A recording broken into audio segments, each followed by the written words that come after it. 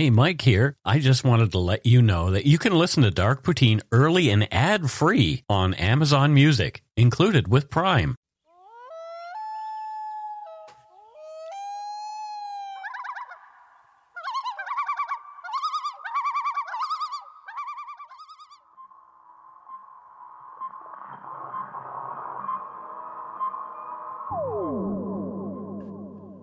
Welcome to Dark Poutine. I am Mike Brown, captain of this flying saucer, and with me is my co-pilot, Matthew. Say hello, Matthew. Nanu. Exactly. Shazbot. For all you young people, that's from Mork and Mindy. The views, information, and opinions expressed during the Dark Poutine podcast are solely those of the producer and do not necessarily represent those of Curious Cast, its affiliate, Global News, nor their parent company, Chorus Entertainment. Dark Poutine is not for the faint of heart or squeamish. Our content is often intense and some listeners may find it disturbing. We are not experts on the topics we present, nor are we journalists. We are ordinary Canadian schmucks chatting about crime and the dark side of history. Let's get to it. Put on your toque, grab yourself a double-double and a Nanaimo bar, and your towel. You have to have your towel, according to Douglas Adams. It's time to scarf down some Dark Poutine. Coming at you from planet Earth.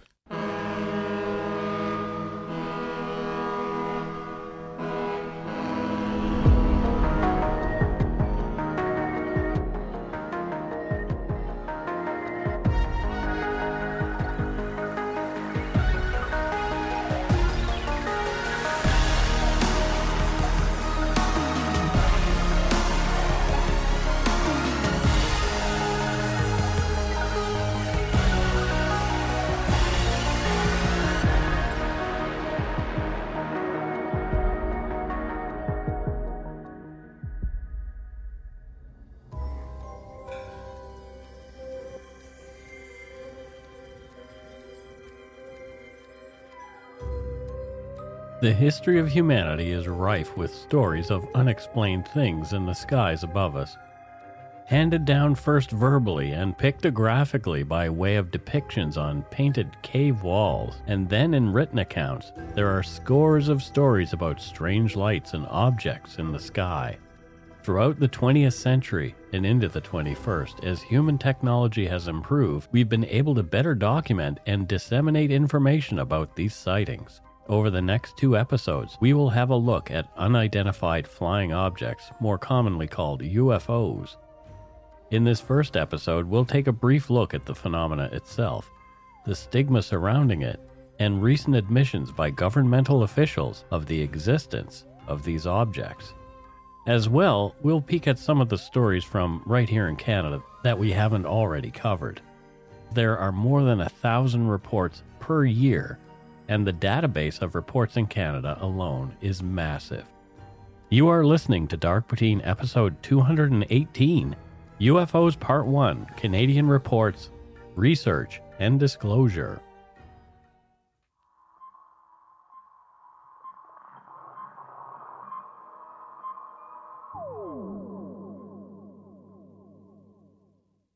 There's so much to talk about regarding UFOs in Canada, I feel like I should dedicate a new weekly podcast just to this subject alone.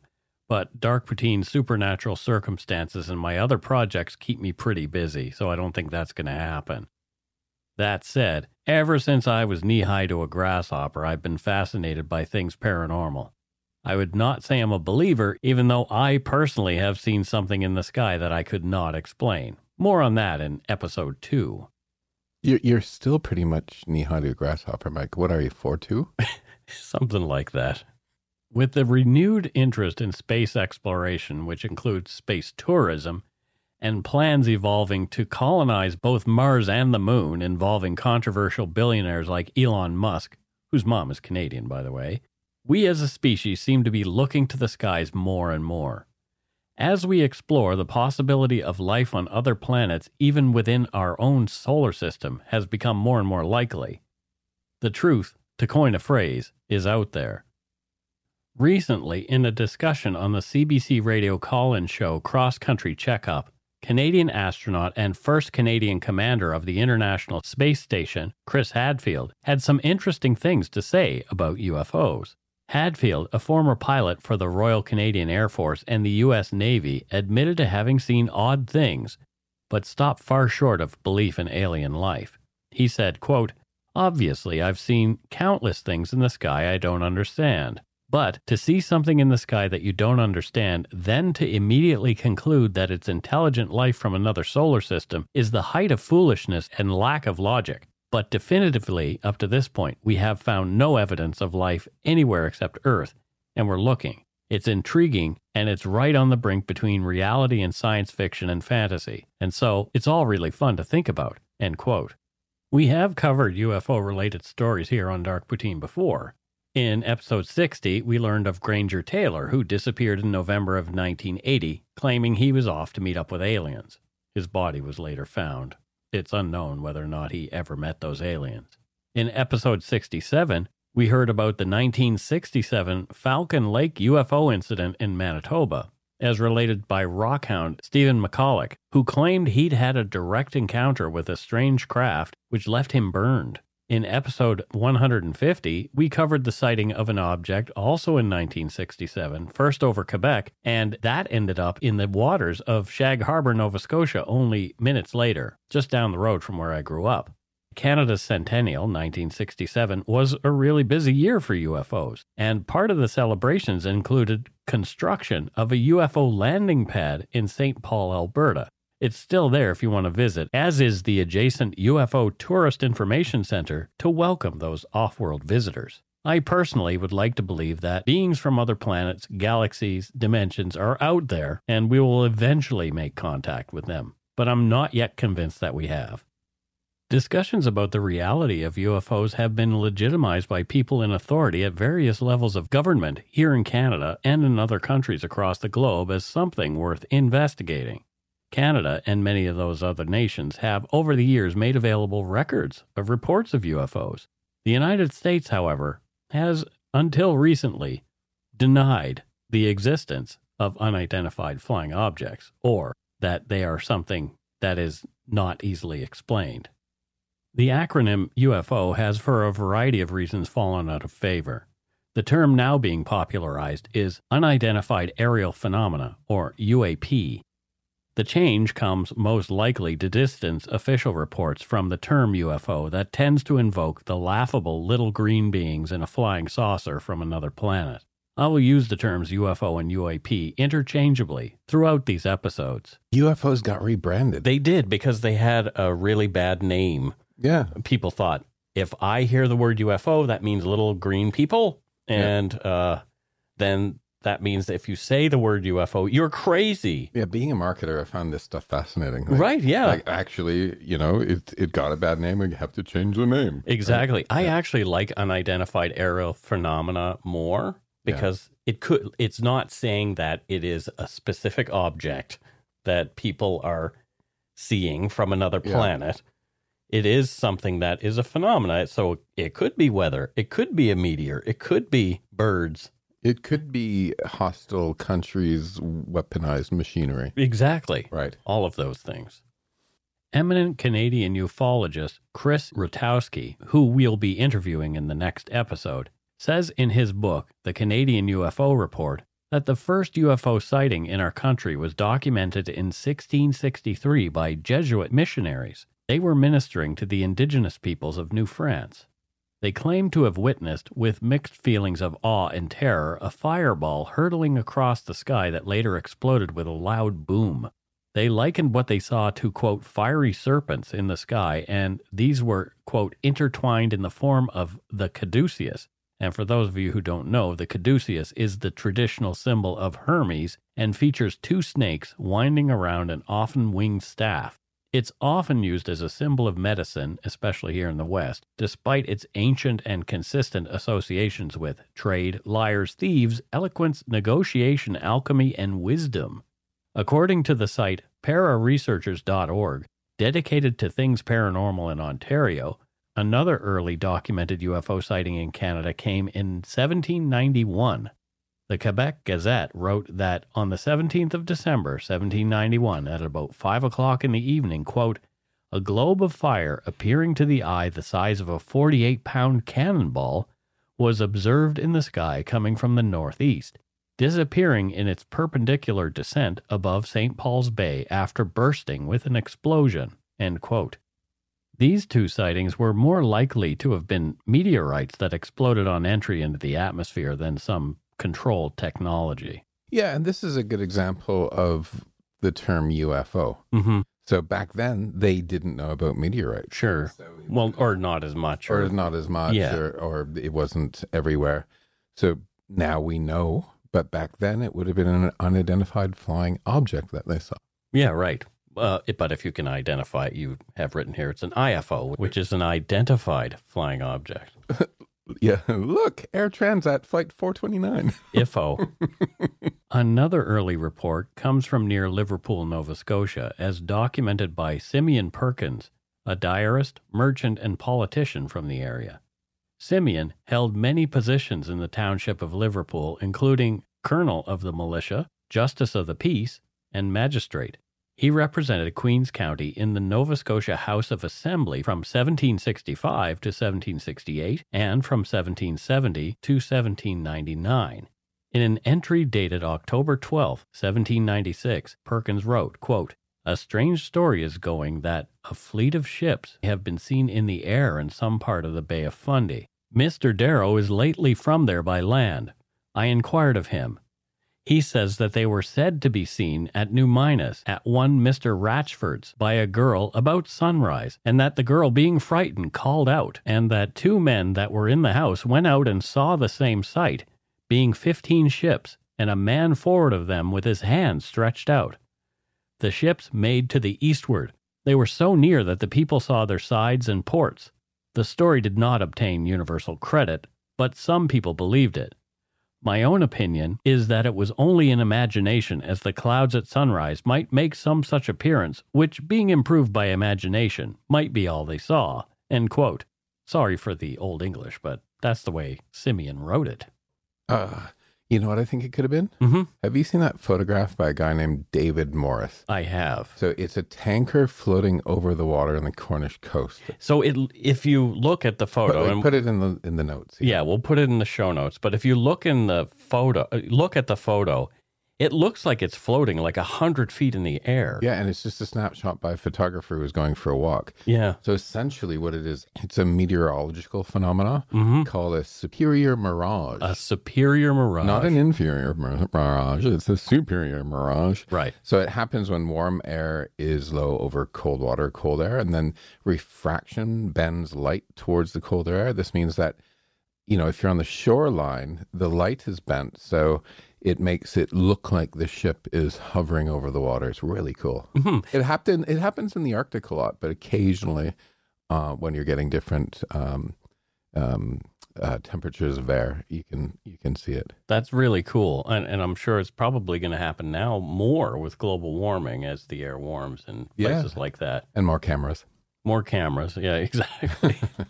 But you can see a mirage on the highway when you're driving sometimes way ahead of you, and that would be an inferior mirage where there's like a little mirror bit in the heat of the summer. Yeah, or it looks like some water. Yeah, right? exactly. 'Cause it's the sky being reflected. There were continued reports of odd, unexplained things in the skies over Canada throughout the rest of the 18th and into the 19th century. The federal government's website, Library and Archives Canada, has a detailed database of UFO sightings, but the site is notoriously difficult to navigate, and the search is really clunky. You must know exactly what you're searching for to find anything of interest other than the more widely known accounts. Their webpage, Timeline for UFOs, The Search for the Unknown, indicates that although there had been numerous reports of sightings in the Canadian press since the turn of the 20th century, the government had only taken, quote, casual notice of these incidents until 1947, oddly, the same year as the Roswell incident. After that time, various governmental departments began taking voluntary submissions. Each record collected contains the sighting, the location in the sky, witness statements, name and occupation of witnesses, and a credibility assessment. Open-minded people in Canada's scientific community became interested in researching whether the seemingly fantastical vehicular technology witnessed during some of these sightings was physically possible. In 1950 came the creation of Project Magnet at Shirley's Bay, Ontario. It was developed at the insistence of a man named Wilbert Brockhouse Smith, a senior radio engineer for Transport Canada's Broadcast and Measurements section. According to the Project Magnet entry on the Library and Archives Canada website, Smith wanted to, quote, make use of a laboratory and the department's field facilities in a study of unidentified flying objects and the physical principles connected to them. Smith spearheaded Project Magnet with the purpose of studying, among other occurrences, magnetic phenomena which he believed would open up a new and useful technology. The goals of Project Magnet were fueled by the concepts of geomagnetism and the belief that it may be possible to use and manipulate the Earth's magnetic field as a propulsion method for vehicles. Tests conducted by Smith were reported in November 1951, and they stated that sufficient energy was abstracted from one of Earth's fields to operate a voltmeter at approximately 50 milliwatts. Smith believed he was on the, quote, track of something that may prove to be the introduction to a new technology, end quote. Smith believed that there was a correlation between his studies and investigations into UFOs. Quote, the existence of a different technology is borne out by the investigations which are being carried on at the present time in relation to flying saucers. I feel that the correlation between our basic theory and the available information on saucers checks too closely to be mere coincidence, end quote. Smith explained that most UFO sightings fit into two general types, quote, those about which we know something and those about which we know very little, end quote. In 1952, the reports of UFOs became so frequent that authorities decided they'd have a closer look and developed a questionnaire to be filled out with every report. Our federal police force, the RCMP, were the natural front line for reports of unidentified flying objects. In a summary of 1952 sighting reports, Smith noted common significant characteristics of UFOs. Quote, they are 100 feet or more in diameter. They can travel at speeds of several thousand miles per hour. They can reach altitudes well above those which should support conventional aircraft or balloons, and ample power and force seem to be available for all required maneuvers. In his closing, Smith stated, quote, taking these factors into account, it is difficult to reconcile this performance with the capabilities of our technology, and unless the technology of some terrestrial nation is much more advanced than is generally known, we are forced to the conclusion that the vehicles are probably extraterrestrial, in spite of our prejudices to the contrary, end quote. Throughout the 1950s, the Canadian Defence Research Board, DRB, conducted research into reported flying saucers near North Bay, Ontario. I found reference to a 1950s sighting in the North Bay area on the website pararesearchers.org. It is listed as having occurred on August 30th, 1954. The entry reads, quote, Sergeant Dirtle saw a brilliant circular flying object across Lake Nipissing toward the Royal Canadian Air Force Base. An oblong canister was hanging down from a central section, which supported a long cone with a spinning globe on top. When it tilted, the witness was able to observe a regulator-like device inside the machine through a vertical lighted slit. 6 brilliant appendages, which looked like necklaces, were hanging from the craft. Dirtle woke up 4 Air Force men who observed the object spiraling away, end quote. Project Magnet was cancelled in 1954. It was not clear what happened, and after being asked numerous times, in 1957, W.B. Smith recorded a statement in which he talked about the reasons for the project's cancellation. Here's some audio of Smith's explanation. Unfortunately, the program was plagued by well-meaning but misguided journalists who were looking for spectacular copy, or copy which could be turned to political account, to such an extent that both those who were working on the project and the Department of Transport found themselves in an embarrassed position. Consequently, when the Project Magnet report was made and permission sought to extend the scope of the investigation through federal financial support, the decision was finally made in 1954 that this would not be advisable in the face of the publicity from which the whole project had suffered. Project Magnet was officially dropped by the Department of Transport in October 1954. Although the department indicated its willingness to permit the continued use of laboratory facilities, provided this could be done at no cost to the public treasury. The project has been continuing under these conditions, and to this extent may be said to have gone underground. The Government of Canada are not participants in the project and not in any way responsible for its conclusions. Of course, the media, hungry for stories of little green men, overshadowed Smith's important, real scientific study and left the government agencies red-faced and unwilling to fund Project Magnet any further. This seems to be the story throughout the history of UFO studies, with claims of alien encounters and abductions muddying the waters and creating bias against the study of UAPs. In the same statement, however, Smith went on to provide some of Project Magnet's findings, which were too much for some to swallow. Here's some more of W.B. Smith's fantastic statement. The conclusions reached by Project Magnet and contained in the official report were based on a rigid statistical analysis of sighting reports and were as follows. There is a 91% probability that at least some of the sightings are of real objects of unknown origin. There is about 60% probability that these objects are alien vehicles. That is, alien meaning not of earthly fabrication. In the conclusion to his statement, Smith goes on to speak about the continued work of Project Magnet, now off the books. He cites communications with others all over the world who claim to have had sightings and knowledge about UFOs and their technology. He indicated he continued to work on technology using manipulations of magnetism, which he believed one day would, quote, take us to the stars. From the Wikipedia article on Project Magnet, quote, Smith believed UFOs were linked to psychic phenomena and believed himself to be in contact with extraterrestrial beings who communicated to him through telepathy. Smith wrote several articles for Topside, the publication of the Ottawa New Sciences Club, which he founded, outlining the philosophy of the Space Brothers with whom he claimed to be in contact. The articles were later collected and published posthumously in 1969 under the title The Boys from Topside. I'd love to get my hands on some of Smith's findings and his book, but have been unsuccessful so far. And we'll take a break right here.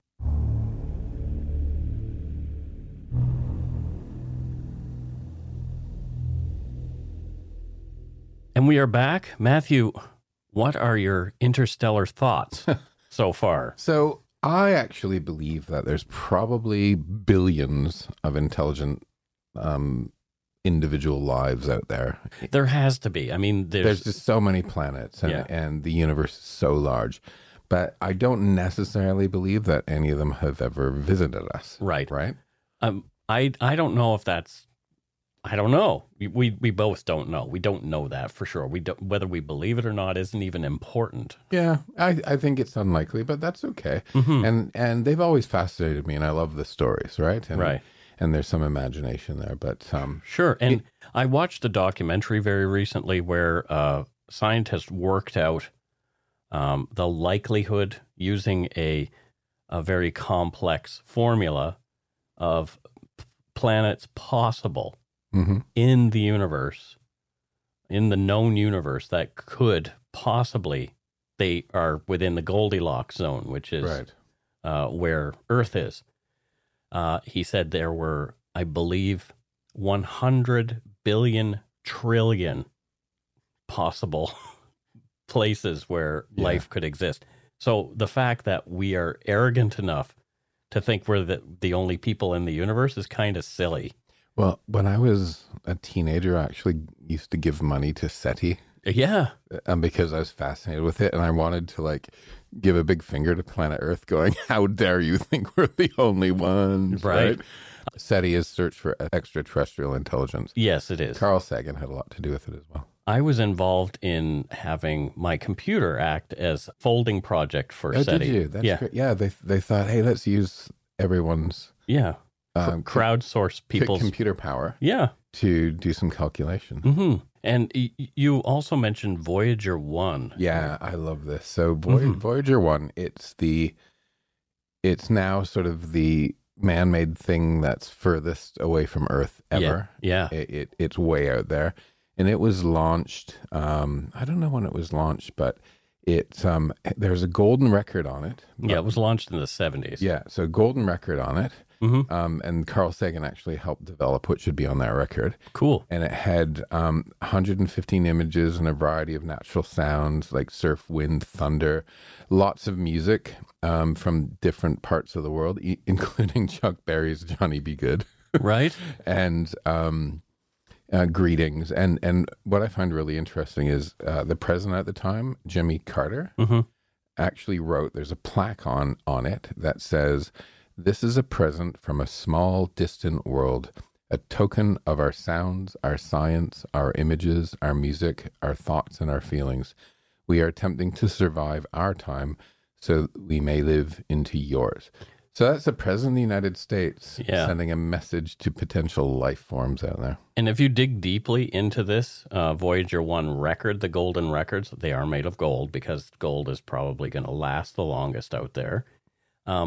What's interesting, they also give a description of the machine that some alien life form would require to use this. Yeah, and coordinates of our solar system, of where Earth is. Yeah, it's all very fascinating. I don't know, like, somebody might look at it and say, oh, look, it's a piece of junk.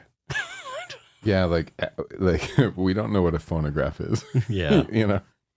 Even though publicly the United States seemed uninterested in UFO phenomena, and Canada had turned its back on W.B. Smith, as the Cold War with Russia ramped up over 1959 and 1960, the two countries teamed up to institute a joint reporting system of UFOs. The Service reporting system was created to, quote, extend the early warning coverage for the defense of North America and to extend the reporting of vital intelligence during peacetime, end quote. Service, CIRVIS, stands for Communications Instructions for Reporting Vital Intelligence Sightings. Over the ensuing decades, the Service project captured numerous reports of sightings, including a major event in Clan Lake, Northwest Territories in 1960. According to the Library and Archives Canada website, quote, on June 22, 1960, an airplane dropped two campers off at Clan Lake. About 20 minutes after the plane left, the two reported hearing a loud noise similar to an airplane. As the noise grew louder, the campers looked to the sky but saw nothing. Seconds later, however, an object fell from the sky and crashed into the water. When it hit the surface, the object began to rotate, causing a spray of water around it. There was no steam to indicate that the object was hot. According to the campers, the object was approximately 4 to 6 feet wide, with spokes coming out of it like arms.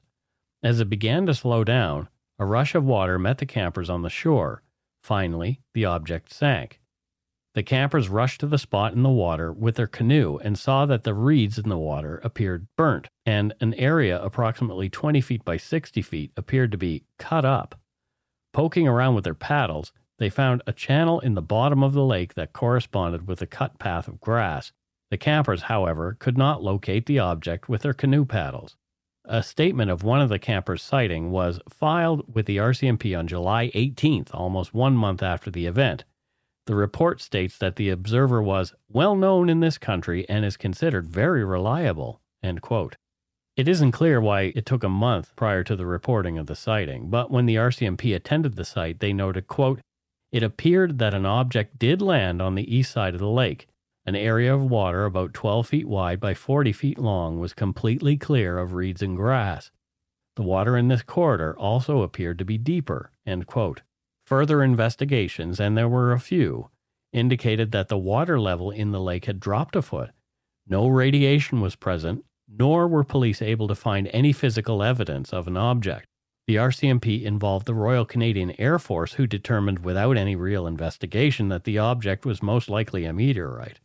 Although that was contrary to the eyewitness reports, and again, there was zero physical evidence left behind to prove any claims. In September of 1960, the matter was closed without resolution. Maybe it was like an engine that fell off of an airplane or something, or a piece of aircraft that got into like a good spin before it hit the water. But the problem with that is they did so much investigation looking for pieces of things and did not find a single thing. Well, with their paddles. No, the RCMP were there numerous times digging in the area. There were people there who were forensically looking at this. I think we should crowdsource X-ray and fly a plane over it. I bet you we'd find like a piece of airplane junk that fell off. Well, maybe. I don't know. Even though there are many credible reports of UAPs, they seem to have been overshadowed by those of hoaxsters, crackpots, and people suffering psychotic breaks.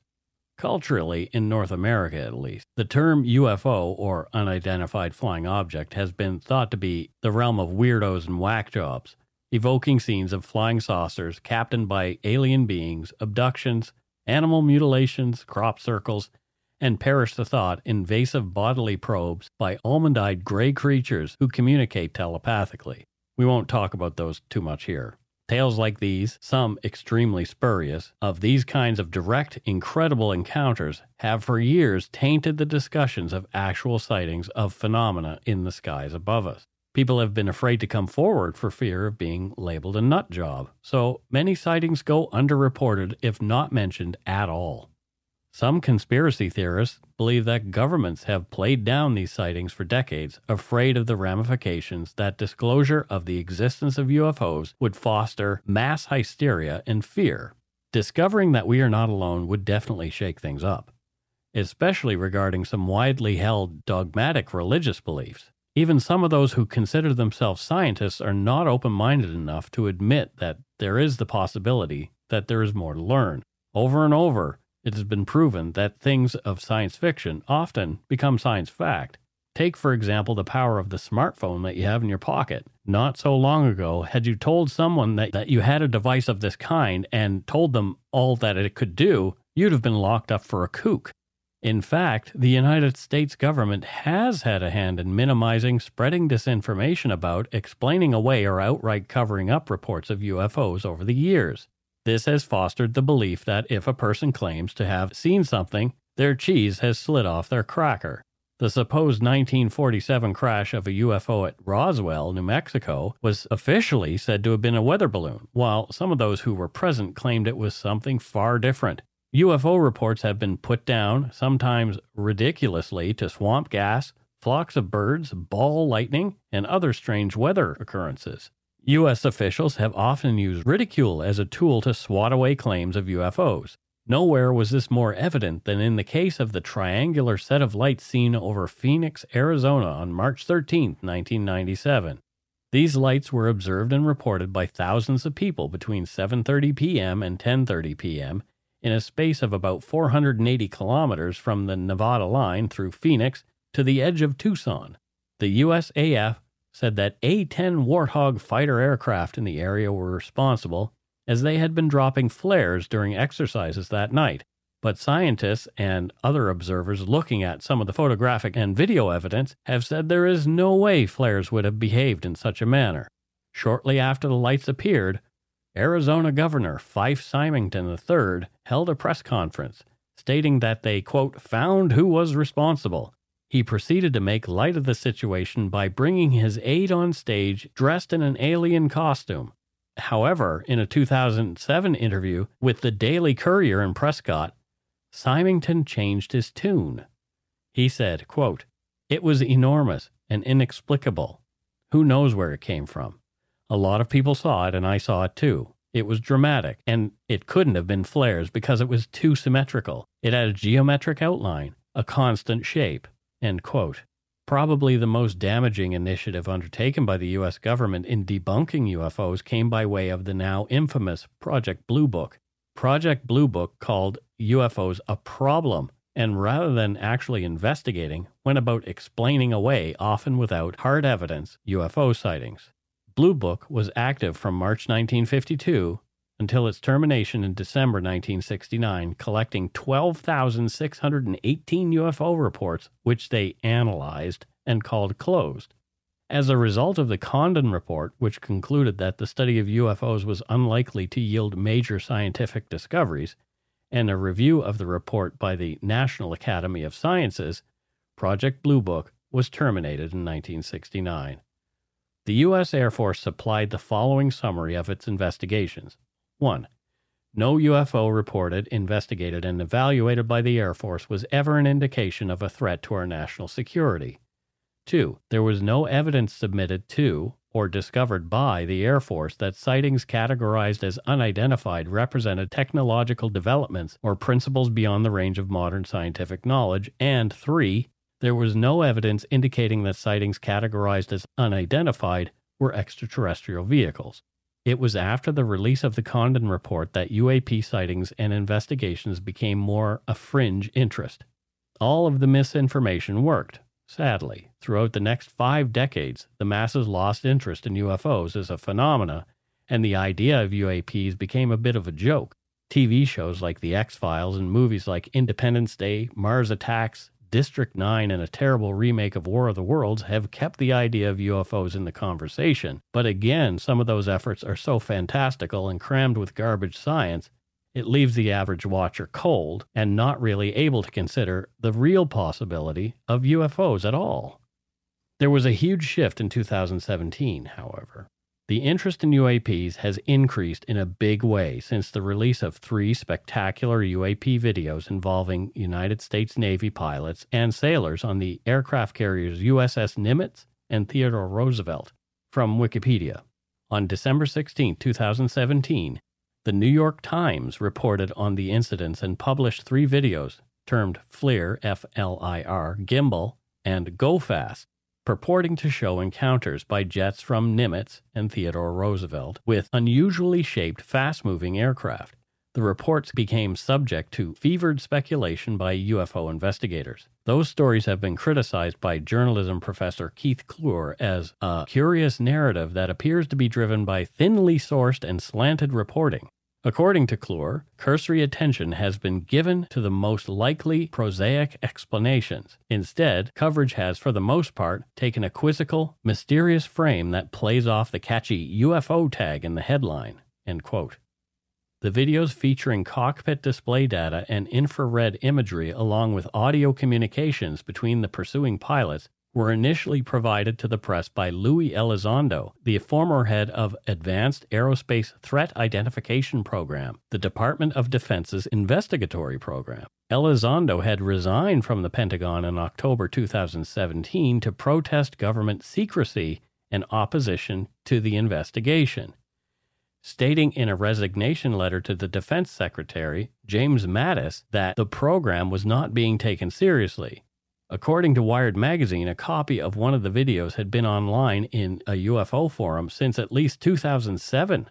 In September 2019, a Pentagon spokesman confirmed that the released videos were made by naval aviators and that they are, quote, part of a larger issue of an increased number of training range incursions by unidentified aerial phenomena in recent years. On April 27, 2020, the Pentagon formally released the 3 videos. You can watch those videos via a link in our show notes. So this one's really interesting. Mm-hmm. So I think that this craft was actually being tested by the Navy prior to a patent application. Mm-hmm. And then the cat kind of got out of the bag, right? Yeah. So put on your show notes for the listeners here, there's a U.S. patent number US 101-44532B2.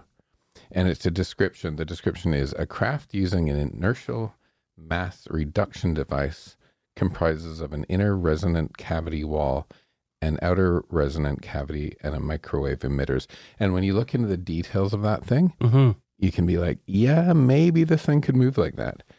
Yeah. And the link's really interesting. Like there's so much, like there's other stuff there. Like some of the other patents are space vehicle propelled by the pressure of inflationary vacuum state. Another one, particle acceleration mechanisms. The next one is the high energy electromagnetic field generator. And my fave, I have no idea what this means, but strange quark matter attached to string cosmology in FRW space-time. Yeah. So there's a lot of like really advanced. So my point is there's a lot of really advanced stuff out there, right? That's being tested before patents. That's often sort of part government funding, part private company patents. Right. And, you know, your average Joe or Jane who's flying a jet won't necessarily be briefed on this because it's in development. Yeah, there were more. It was more than just people flying a jet that were involved in the investigation into those videos And other stuff. Yeah, Right? but yeah, I mean, who knows what it was? It was at this point that is definitely those things will qualify as a UAP until somebody says, yeah, that was ours. Yeah, that was ours. Now the patent's released. We can tell you about it, right? Exactly, and maybe that won't ever happen. Who knows? But what I found interesting about these things that you investigated, these particular patents and those kind of things, is this is what W.B. Smith was working on during Project Magnet in the 1950s. Yeah, read some of those. It's literally using that technology that they were imagining at the time. And yeah, so it's super fascinating that a Canadian was actually working on that stuff 70 years ago. We didn't just do the Canada arm. No, no. And I'm very curious about W.B. Smith. So I'm going to be asking Chris Rutowski a little bit more about him because he wrote about him in a number. Rutowski has written about him in a number of his writings, including books. So maybe I'll be able to have a little more discussion with him because I'm really curious about the science that this guy had discovered or was working on. And then the Canadian government kind of said, well, we're embarrassed because people are talking about little green men, so we're not going to fund your project anymore, even though he went ahead, with other funding. So yeah, you have to remember the government isn't necessarily the smartest group of people. In February of 2020, the United States Navy confirmed that in response to inquiries, intelligence briefings presented by naval intelligence officials have been provided to members of Congress. With the lid blown off, the United States decided to release through the Office of the Director of National Intelligence a report titled Preliminary Assessment Unidentified Aerial Phenomena. In May of 2021, just ahead of the release of the U.S. report, the Canadian Minister of National Defense at the time, Harjit Singh Sajan, was officially briefed. CTV News' Daniel Otis reporting received a copy of the 5-page brief titled Unidentified Aerial Phenomena, UAP, and Other Documents through an Access to Information request. Although short, I guess that's why it's called a brief, the document is packed full of interesting information. The report admits that there are approximately 1,000 UFO sightings in Canada each year. The Library and Archives Canada (LAC) collection of UFO reporting constitutes approximately 9,000 separate documents. UFO/UAP reporting in Canada historically is under the domain of several organizations with different interests and priorities, including Transport Canada, NAV Canada, our National Air Navigation Service provider, National Research Council, RCMP, and the Department of National Defense. The document also cited easily discoverable information, were one to dig hard enough. The U.S. report released on June 25, 2021 was a little more interesting. From the document, quote, "This report provides an overview for policymakers of the challenges associated with characterizing the potential threat by UAP while also providing a means to develop relevant processes, policies, technologies, and training for the U.S. military and other U.S. government personnel if they encounter UAP, so as to enhance the intelligence community's ability to understand the threat," end quote. The executive summary of the report states, quote, "The limited amount of high-quality reporting on unidentified aerial phenomena, UAP, hampers our ability to draw firm conclusions about the nature or intent of UAP. In a limited number of incidents, UAP reportedly appeared to exhibit unusual flight characteristics. These observations could be the result of sensor errors, spoofing, or observer misperception and require additional rigorous analysis. There are probably multiple types of UAP requiring different explanations based on the range of appearances and behaviors described in the available reporting. This next bit is a reversal of what they said previously after the release of the Condon report. UAP clearly pose a safety of flight issue and may pose a challenge to U.S. national security. Consistent consolidation of reports from across the federal government, standardized reporting, increased collection and analysis, and a streamlined process for screening all such reports against a broad range of relevant U.S. government data will allow for a more sophisticated analysis of UAP that is likely to deepen our understanding. End quote. The report goes on to admit that there are emergent, consistent patterns in reporting that a handful of UAP appear to demonstrate advanced technology. Quote, in 18 incidents described in 21 reports, observers reported unusual UAP movement patterns or flight characteristics. Some UAP appeared to remain stationary in winds aloft, move against the wind, maneuver abruptly, or move at considerable speed without discernible means of propulsion. In a small number of cases, military aircraft systems processed radio frequency energy associated with UAP sightings. End quote. This appears to be progress, at least toward investigation of these events, and an admission that even the most advanced nation in the world remains in the dark about what exactly is being observed in these reports. The report continues, explaining that UAP probably lack a single explanation. No kidding. They boil the sightings down to 5 categories. Airborne clutter. These objects include birds, balloons, recreational unmanned aerial vehicles, UAV, or airborne debris like plastic bags that muddle a scene and affect an operator's ability to identify true targets, such as an enemy aircraft. Natural atmospheric phenomena, which include ice crystals, moisture, and thermal fluctuations that may register on some infrared radar systems. U.S. government or industry developmental programs. Some UAP observations could be attributable to developments and classified programs by U.S. entities. We are unable to confirm, however, that these systems accounted for any of the UAP reports we collected. Foreign adversary systems. Some UAP may be technologies deployed by China, Russia, another nation, or a non-governmental entity. These may be, perhaps, advanced hypersonic missiles. We've seen reports of those recently. Other. Although most UAP described in our dataset probably remain unidentified due to limited data or challenges to collection, processing, or analysis, we may require additional scientific knowledge to successfully collect on, analyze, and characterize some of them. We would group such objects in this category pending scientific advances that allowed us to better understand them. The UAPTF intends to focus additional analysis on the small number of cases where a UAP appeared to display unusual flight characteristics or signature management. It's obviously the other category that stands out to those interested in UFOs and things paranormal. The report concludes with a commitment toward continued investigation of these events in the interest of U.S. national security. Good for them. One would think that these videos and releases of these reports, as well as confessions of encounters by numerous individuals in official positions, mostly military and governmental, would have taken off and this conversation would have become very loud.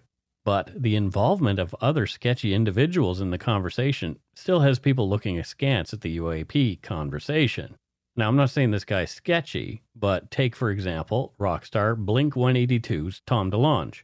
He was involved in that initial leak of the Navy's videos to the press in 2017. In 2015, DeLonge founded an entertainment company called To the Stars, Inc., which in 2017 he merged into a larger To the Stars Academy of Arts and Sciences.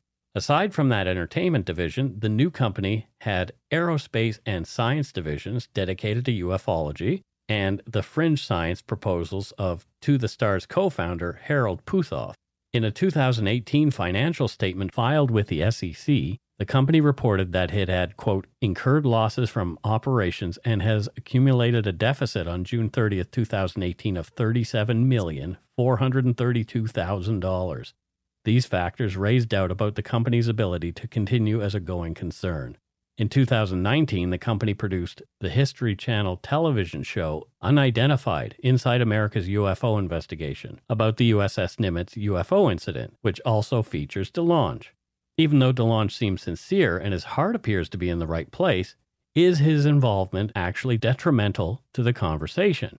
To the Stars Academy of Arts and Sciences seems to be defunct, and the website is now more shop selling media, apparel, and DeLonge's science fiction novels. Canadian journalist Daniel Otis seems unimpressed with Canada's response. Reporting often on UAPs for various news organizations, including CTV and Vice, Otis seems to be just one voice crying in the wilderness. Otis' most recent report on the CTV News website is an excellent read, and we'll link to it in the show notes. However, his article for Vice and Motherboard, which is dated November 29, 2021, is telling of his real opinion. The title of the article is Credible UFO Reports Are Being Ignored, Declassified Canadian Government Documents Revealed. The subtitle of the article reads even more sensational. Unlike in the US, UFO reports in Canada pretty much get shit-canned. Declassified files obtained by Motherboard show. End quote. The article cites an encounter that took place on September 20th, 2016 from the Civil Aviation Daily Occurrence Reporting System, CADORS, Report 2016 P1783, a Jazz de Havilland DHC-8 301 from Prince Rupert to Vancouver at F250 reported overtaking another aircraft with a steady red light approximately 3,000 feet above them, heading in the same direction. No other aircraft was known to be in that vicinity or observed on radar. Not much detail, but the encounter was far more involved. Otis wrote, quote, According to declassified documents acquired by Motherboard, the RCAF reviewed radar data but found nothing near the plane. Within an hour, reports had been faxed to the Canadian government's Transportation Department and the Air Force's Secretive Intelligence, Surveillance, and Reconnaissance Division in Winnipeg. There appears to have been no further follow-up. I don't dispute they saw the strange light, aviation consultant and former RCAF fighter pilot John Jock Williams told Motherboard, and it may or may not be of strange origin. Who knows? But all I know is I'm not impressed with the level of investigation. Otis goes on to cite further examples in the article, which again we'll link to in the show notes. My question is, why doesn't Canada take these reports more seriously? We sort of alluded to it in the last break that we had there where we were talking that the government isn't necessarily the smartest group of individuals on the planet. However, it seems like the government of Canada, although they're collecting this stuff and then passing it off to Rutowski, they're not really doing anything with what they're collecting. They're just collecting it. What would they do, though, in a way? I think maybe some of it's like, okay, well, people have seen some things, but nothing's happened, and we have a lot of other crap to deal with. Exactly. Maybe it's that, or could be, or just maybe passing it on like that is, here you go, try to figure it out. Yeah, you figure it out because we never will. Yeah, we don't have time. I'm looking forward to next week's episode when I speak to Canadian ufologist Chris Rutowski, and as well, I'm really looking forward to sharing listener stories, and there are some really cool ones that we've gathered, one of which is some fantastic audio of a listener's father-in-law who's talking about an event that happened to him or a sighting that he had, and he's a super fascinating guy who I fell in love with, so you will too. And then Matthew and I are going to share our own experience of traveling to the back gate of Area 51. I have another story to tell. You do? My friend Corey, may rest in peace, was Chris Hadfield barber. Really? Yeah. That's kind of cool. Yeah. Chris Hadfield has a very fancy mustache. He does. Yeah, he keeps that thing really well trimmed. He's got an excellent mustache. Yeah, Corey trimmed it. Well, there you go. So Matthew's friend who is no longer with us, has trimmed Chris Hadfield's mustache. Well, there you go. There's always connections. Here in Canada. 1 degree of separation. Exactly. And that's it for Dark Poutine episode 218, UFOs Part 1, Canadian Reports, Research, and Disclosure. Well, you can say that, but I'll just do this.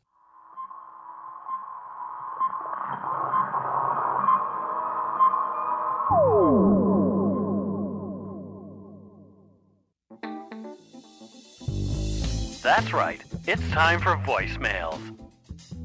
You can leave us a message at 1-877-327-5786 or 1-877-DARK-PTN. We'd love to hear from you. Let's see who called us this week. Wow, we had a bunch of phone calls this week, and obviously we can't get to everybody, but thank you everyone who called. And some people call more than once, which is crazy. Like, I love it. They want to talk to us that much. It's very cool. So let's listen to our first voicemail. Hey guys, I definitely don't have to take a shit in my hat, but I was just wondering if you guys would do the Madeline Scott, because that's a mystery, that's an unsolved murder case, and I was just wanting to know all the details, because you guys do some amazing work, and I've been listening for about 6 months now.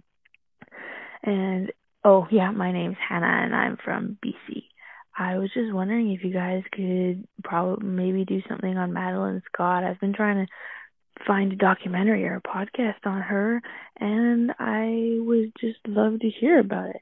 Anyways, keep up the amazing work, guys. Bye. So you are referring to Madison Scott, I do believe, because I don't know of any Madeline I think Scott. she's mixing up Madeline McCann exactly. and Madison Scott. Yeah, that could be what's going on. So Madison Scott is who you're looking for, and we did cover that in episode 100 of the show when I had our other co-host. That was BM. Bowel movement? No, before Matthew. Oh, okay. Anyway, so before Matthew, we covered that in episode 100, and it was our live show at the Rio. So yeah, it's Madison Scott that you're probably looking for. Give it a listen. Yeah, please do. Okay, here's our second voicemail. Let's see who's calling. Hi, Mike and Matt. This is Kate from Orangeville. I'm a Patreon, and I believe, Matt, you think that I'm an Orange Grove grower. So I'm just going to let you go with that. First off, before I forget, I hope you guys had an awesome time at CrimeCon. It sounds amazing, and what happens in Vegas stays in Vegas. So I just want to say that I've always said that I was going to leave a voicemail when I caught up with all the episodes. So here it is. I found Dark Poutine when around the pandemic, and I have to say you guys have been amazing and have really helped me with the grief of losing my father. My dad was an OPP officer, so true crime was something that I was kind of raised in. My dad and I would often sit and chat about cases or true crime documentaries. And when I lost him, I lost that odd comfort of true crime. So Dark Poutine, Mike, Matt, you guys have kind of filled a small part of the hole that was left behind when he passed away. I only wish he had been able to listen to the wonderful work you guys do for the victims and the cases, and I think as an officer of the law, he would have really appreciated it. So I've sent you guys some donut money as well to mark my occasion of finally finishing all the episodes. And please get a cinnamon bun in honor of my dad, because that was his favorite treat that I would bring by when we would chat about our true crime stuff. I think that's everything, you guys. Go shit in your hats. I believe that's a compliment in the Dark Poutine world, and have a great one. Bye, guys. Wow. Thank you so much. That really means a lot. Sorry you lost your dad. Yeah. Mike and I were talking about Cinnabons in the airport in Las Vegas, actually. Yeah, I was thinking, we were drooling over them. Do I want to put my pancreas to work and have a Cinnabon, Yeah, my cousin is an OPP. Okay. And I haven't asked her if she listens to the show yet. Well, she should listen to the show whilst she's out cruising. Yeah. So, I grew up with my parents had lots of police officers who were friends in the town department and the OPP. So, yeah. There you go. So we're really glad that we can fill the true crime itch for you. And again, condolences about your dad. All right. Let's listen to our last voicemail for this episode. Hi, guys. My name is Morgan. I'm from Dartmouth, Nova Scotia. I also grew up on Vancouver Island, and I recently started listening to you guys' podcast. I absolutely love it. there's a couple of the cases that you guys have that hit pretty close to home for me, but of course I still love listening to all the information you guys have and such. For instance, like the Kimberly Proctor one, we definitely heard a lot about that when I was growing up, and I'm currently listening to the Rena Verk case, which hits very close to home for me. I actually have a few details you guys left out, not to sound rude or anything. When you guys mentioned the classmate they found that had asked them for a cigarette, he was actually a member of my family, and he was mentally challenged, and the girls had taken advantage of that, and he had actually ended up washing their clothes in the river where they had drowned Rena, in the hopes of getting rid of all of the evidence that was on them so that they didn't see it when they came home. Just a little tidbit that I don't know if it wasn't in many news stories or anything, but I am very much enjoying listening to you guys' podcast and can't wait to hear more. Thanks. Well, thank you so much. Thank you for that. It's great if somebody has firsthand account. Yeah, I don't find it rude at all. No, it's great. No, I like to have more information, and we encourage you if there is something that we neglected to mention, or it's an hour-long podcast, so I can't say everything that happens. That case is one that sticks with me. Yeah, Rena Verk, yeah. And what the parents did for the one boy actually forgave him. The restorative justice. I just those her parents just blow me away. Yeah. It's a really super sad story. So if you haven't listened to our Rena Verk episode yet, go back and do that. It's REENAVIRK. All right, and I especially love it when people from who have lived on both coasts. She's a coast to coast gal, just like you. Well, I'm a coast to coast gal as well. Yeah. My dad grew up on Portland Street in Dartmouth. I've mentioned that I think before, but yeah, I loved going to my Uncle Bob's house on Portland Street in Dartmouth. Uncle Bob. He lived right next door to the politician who was a Nova Scotia politician, Rolly Thornhill. What a great name, eh? Rolly Thornhill. Rolly Thornhill. I would get into politics, too, if my name was Rolly Thornhill. You wouldn't want to roll down a Thornhill, though. No.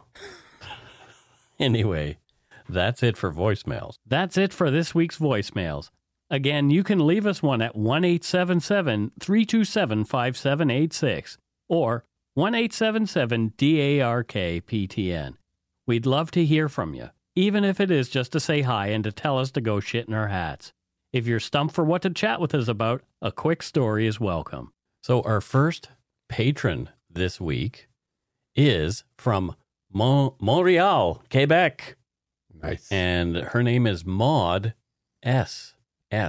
With like Sierra, Maud S. And she's from Montreal. So what does Maud do there in Montreal, Matthew? She runs a media empire. Oh, my goodness. Yes. Is it French speaking? Yes. Oh, okay. So she owns most of the television networks. L'Empire de Media? The French yes, Maud Media. Mm-hmm. Maud Media. There you go. And what sort of media does she put out, like newspapers and TV shows and radio? No, it's all digital. All digital? Yeah, that's kind of cool. TV, radio, websites. You know what my what this studio is called? The Dark Poutine Global. No, it's actually HQ. not. It's called Good Egg Studios. Oh, I did not know I have goodeggstudios.com, and that's the name of my production company. I 1 year, and I didn't even know that. Nope. Anyway, thank you so much, Maud. Thanks, Maud. Much appreciated. Next up, we have Christy. And Christy, I can tell where she works from her email address, but I am not going to say that. Okay, don't tell me. I'm not going to say that. And I am also going to say, hey, Matthew, Christy, I don't know where she's from, although I can already tell that from her email address as well, but I'm not going to say. So you tell me, where is she from? Where's Christy from? Muff, Ireland. Muff? Yes. Oh, dear. It's close to Burnfoot. Yep. Close to Burnfoot? Yeah, in Ireland. Muff. Yeah, it's Northern Ireland. Okay, great. Now, what does Christy do there in Muff? Okay, this is an actual company in Muff. Yes. She's the president Okay. of the Muff Diving Club. I was going to say she's not a muff diver, is she? There's actually a town called Muff in Ireland, and there's actually a Muff Diving Club. Well, there you go. Well, that's really unfortunate for Christy. Kirsty's never going to send money again. No, she probably hates our guts right now. Probably laughing. Yeah, but that's what I was immediately where I so. went. My brain went there instantly. You're hilarious. Anyway, thank you so much, Christy, and your muff diving friends. Oh, no. Oh, dear. Help. I need an adult. Yes. You're the adult. That's what it says on my birth certificate. However, not so much. Next, we have... okay, let's move on to our donut money donors before we get ourselves into more trouble muff diving. Okay. Yeah. I have a question for you. No. Okay. You know what I was going to ask. Yes. Oh, dear. I am so embarrassed right now. It's not to say no. It's just no, I'm not going to have the conversation. Okay, I gotcha. So our first donut money donor is a good friend to the show, longtime friend, Kathy AC. AC like Lacey. Exactly. And she Hi, says, Kathy. Mike, Matthew, and Steve Rock. Ba-dum-bum. Yeah, exactly. So thank you so much. Thanks. And thank you for telling us how to pronounce your last name, because it doesn't look like it should be pronounced like you said. Yeah, you and I have pretty easy names, like Brown with an E. Yes. And Stockton, like there's Stockton, California. Like people have heard the word. Although South Asian people here in Surrey Right. have called me Michael Brownie a lot. Oh, Because I guess they see the E on the end. Oh, that's sweet. Mr. Brownie, I get that a lot. You're a brownie. Yeah, which is interesting. But I'm okay with it. I don't correct them. Why bother? Yeah, why bother? Yeah. So, Matthew, even though we know Kathy AC well, where is she from? Do you know? Where is she from? Yes. Middelfart, Denmark. Middelfart Yeah. in Denmark, Yeah. as opposed to left side fart or right side fart. Right. Or east fart. Yeah, Middelfart. Well, there you go. Oh, gosh. What does she do in Middelfart? Well, actually, it was a town that was known for whale hunters. Okay.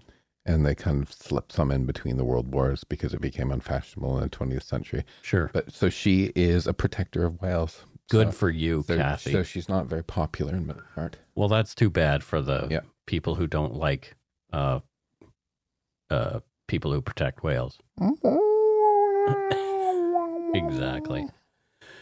Next up, we have Kate Tremblay, who was one of our callers earlier, and she says, please treat yourselves to a few cinnamon buns in honor of my dad and our many true crime chats. Thanks, Dark Poutine, for filling the void. Wow. That's great. That's great, Kate. Thank you so much. Now, we know Kate's from Ontario, but what place in Ontario would Kate be from? I think she's from Stratford. Oh, okay. Yeah. That's easy. Stratford-on-Avon? Stratford-upon-Avon. Yeah. What does she do there in Stratford? She's a actor. Oh, she's an actor. Yeah. Good for you. Acting is fun. I used to act and I was terrible at it, so that's why I do this now. Yeah, I saw her in a Midsummer Night's Dream. I thought you were going to say in Middelfart. No. Yeah, that was the road show. They played in Middelfart. In Middelfart, Denmark. But anyway, that's great. Thank you so much, Kate. And again, we are really appreciative that we are helping to fill the void. And we're going to use your donut money to fill the void of our lack of donuts. We actually have to buy cinnamon buns. I want to go to Cinnabon actually after we're done. Are there any in Canada still? I think there's one over at the mall. If there's one in the mall, as soon as you enter the mall, you can smell it. Yeah, I think there's one. You can just follow your nose to the Cinnabon. Yeah. Okay. Let's do it. Okay. Next up, we have Adam Grofsik, And Adam says he's from San Diego. Donuts from San Diego. Go drop a schmoozle in your squoozle. I don't know what that is, but Adam Grofschick, thank you so much. San Diego's a nice town. It's beautiful. Yeah. It's a big Navy town. I visited some of the naval ships when I was there. We met a few San Diegans. We did. Or San Diegoians, what do you call them? But anyway, lots of San Diegans at the show. It was great. Yes, it is. Thank you for... We much appreciate that. Yeah. What does Adam do there in San Diego? He makes apps. Makes apps. Yeah. Wow. So what kind of app is like he most known for? Like blinis with caviar on them. Oh, appies. Yeah. Oh, I thought you said like apps. I thought you were going computer related. No, I meant appetizers. Oh, funny how that works. Nowadays, you hear the word apps and you think, oh, is it on your phone? But yeah, he's making like caviar. Caviar's so salty. Tastes good, though. It is good, though. And it's probably not environmentally friendly to eat. No, all the yummiest food isn't. Yeah, funny that. So thank you so much, Adam. Next, we have back again, Irene Brand. She says, love you guys. She says, love you guys. Here's a little something to get yourselves a treat. And don't forget Steve, pets to all the fur babies. Wow, that's great. Now, Irene moves around a lot. She's. I know where she lives now. Where does she live now? I can't pronounce it, so I have to get Siri to do it. Okay. Are you ready? She's from a small village in Wales. Okay. Clan Viapith Gwyngyth Gagareth Windrabith Lintasilia Gogogok. Jesus. So that's a village in Wales. Okay. And the name of the village has more letters than residents of the village. So that's where she's living now. Wow. Yeah. So Irene is living in Clan Viapith Gwyngyth Gagareth Windrabith Lintasilia Gogogok. Wow. And what does she do in that place in Wales that I am not going to say the name of? She helps people pronounce it. Oh, good. Yeah. Somebody should do it. There's British pronunciations too, so I'm sure we're pronouncing it sort of in a bastardized way, but anyway. Well, with a name like that, you're asking for trouble. Exactly. More letters in it than residents. 63 characters. Wow, that's crazy. And then when you add .org.uk, which is their site, it's the longest valid domain name in the world. Wow. That's really bonkers. And it looks like just a bunch of consonants strung all together with the odd O and a Y and maybe an A. It's very Welsh. It is very Welsh. Anyway, thank you so much, Irene. You are always a big supporter of the show. And thank you to everybody else who supported us this week, either on Patreon or with some donut money.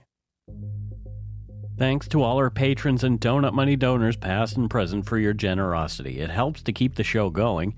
You can become a patron of Dark Poutine at patreon.com/darkpoutine.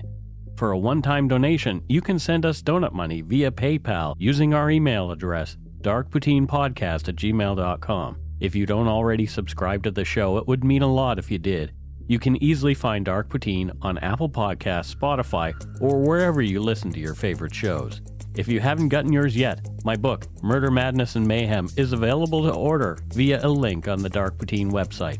And speaking of darkpoutine.com, please check it out for show notes and other cool stuff.